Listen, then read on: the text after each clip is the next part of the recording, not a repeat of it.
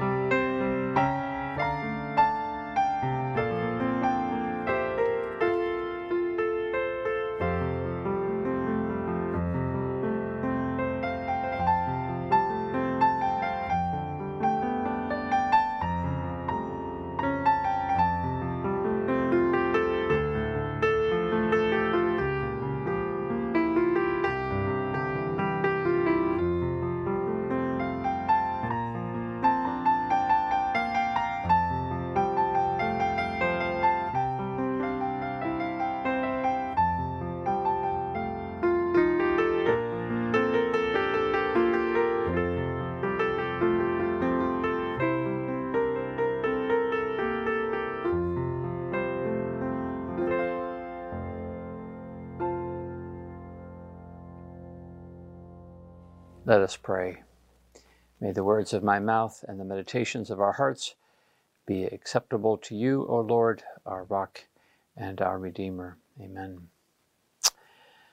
Our scripture today comes from the book of Jonah.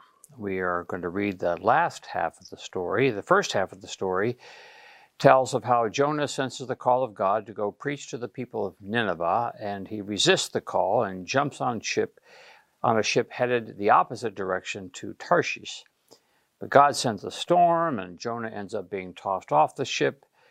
And God sends a large fish, we imagine a whale, to swallow him and protect him from the sea. Jonah gives thanks to God for saving him inside the belly of the whale. He resides there for 3 days, not unlike the 3 days of Jesus being in the tomb. And then Jonah gets spit up onto dry land, and that's where the second half of the story picks up. So hear the word of God. The word of the Lord came to Jonah a second time, saying, "Get up, go to Nineveh, that great city, and proclaim to it the message that I tell you." So Jonah set out and went to Nineveh according to the word of the Lord.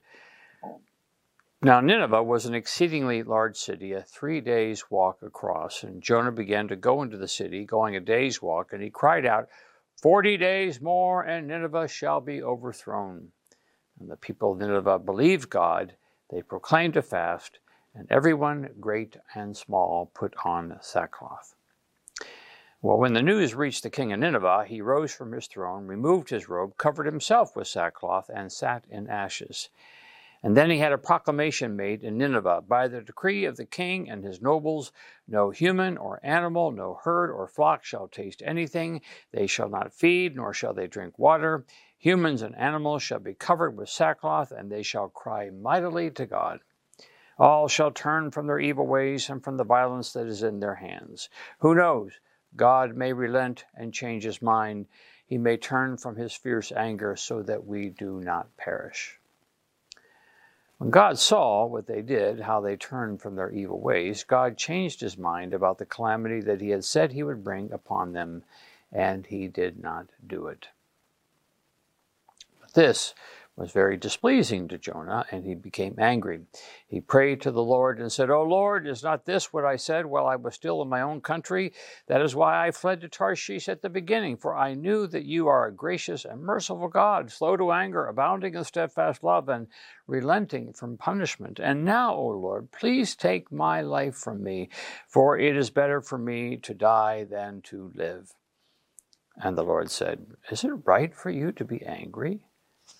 Then Jonah went out of the city and sat down east of the city and made a booth for himself there. He sat under it in the shade, waiting to see what would become of the city.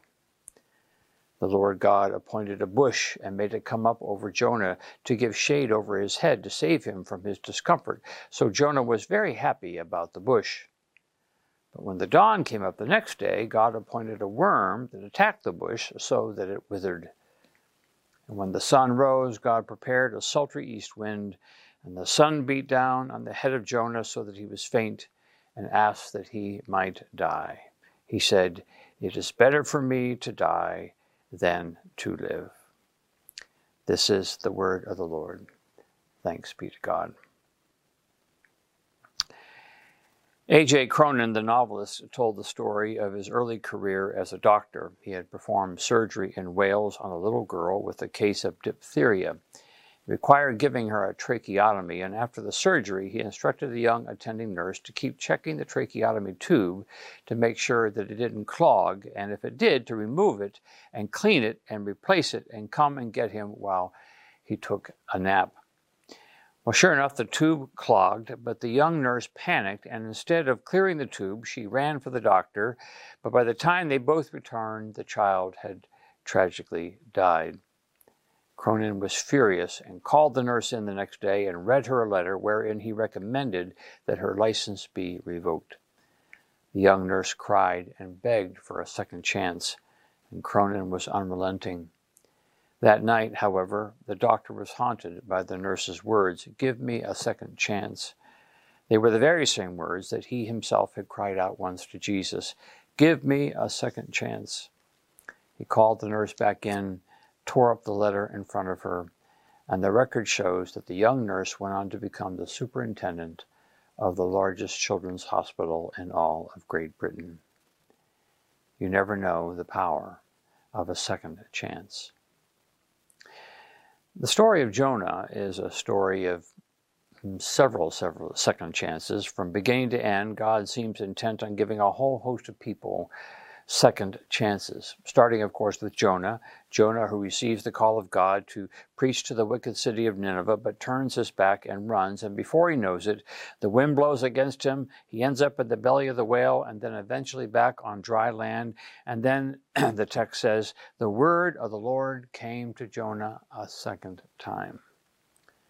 There's all sorts of ways this story could have gone. God could have let Jonah just run away. God could have let Jonah drown in the sea. God could have let the whale's digestive juices do their number on the runaway prophet. God could have brought him to dry land and then never said anything to him again. And he had made this mistake. He deserted the army, court-martial, and you are through. But no, the text says the word of the Lord came to Jonah a second time. Of course, the sailors, to think of another group of people in the story, the sailors who experience the calming of the sea after listening to what Jonah tells them to do, they see in this whole thing the hand of God, and they offered a sacrifice to God and made vows, and they too were given a second chance. And then, of course, the Ninevites, those wicked people. But when Jonah finally gets there and preaches the word of repentance, they seize their second chance and confess to God and worship the God of the second chance. But here's the rub. Jonah doesn't like the second chance they got. He likes the second chance he got, but he doesn't like the second chance they got, which points us to the real rub of the spiritual life. Accepting from God our second chances, understanding the radical grace by which we have been saved, and allowing that radical grace to so fill us that our cup runneth over, and that grace is then extended and rejoices in the second chances we give other people. A.J. Cronin couldn't see to give a second chance until he had embraced his own second chance. The Bible's filled with second chances. Moses, the murderer, a second chance at the burning bush. The disciple Peter, the denier, a second chance beside the Sea of Galilee. The woman caught in adultery, given a second chance to live a new life. The apostle Paul, persecutor of the church, a second chance on the road to Damascus. Heavens, our whole understanding of God and God's grace came by the second chances offered by hundreds and thousands of saints before us who were so overwhelmed by the radical grace of God that theirs were lives of second chances, giving others second chances. So, chances are you have a person in your life who is in need of a second chance. Maybe it's a second chance with you, or a third chance, or a fourth chance, or a fifth chance, or a 50th chance. There are no guarantees when we give somebody a second chance. Sometimes, like the Ninevites, they seize it and become different. Sometimes, like Jonah, they can't quite let that grace of a second chance sink in. But deep down, what the Bible keeps saying over and over and over and over again is that there is no power quite like the power of a second chance. Let us pray. Oh Lord, bring to mind the people in our lives and in our world that need someone else to give them another chance. And then give us the grace to do it. For we pray this in the King of second chances, Jesus the Christ. Amen.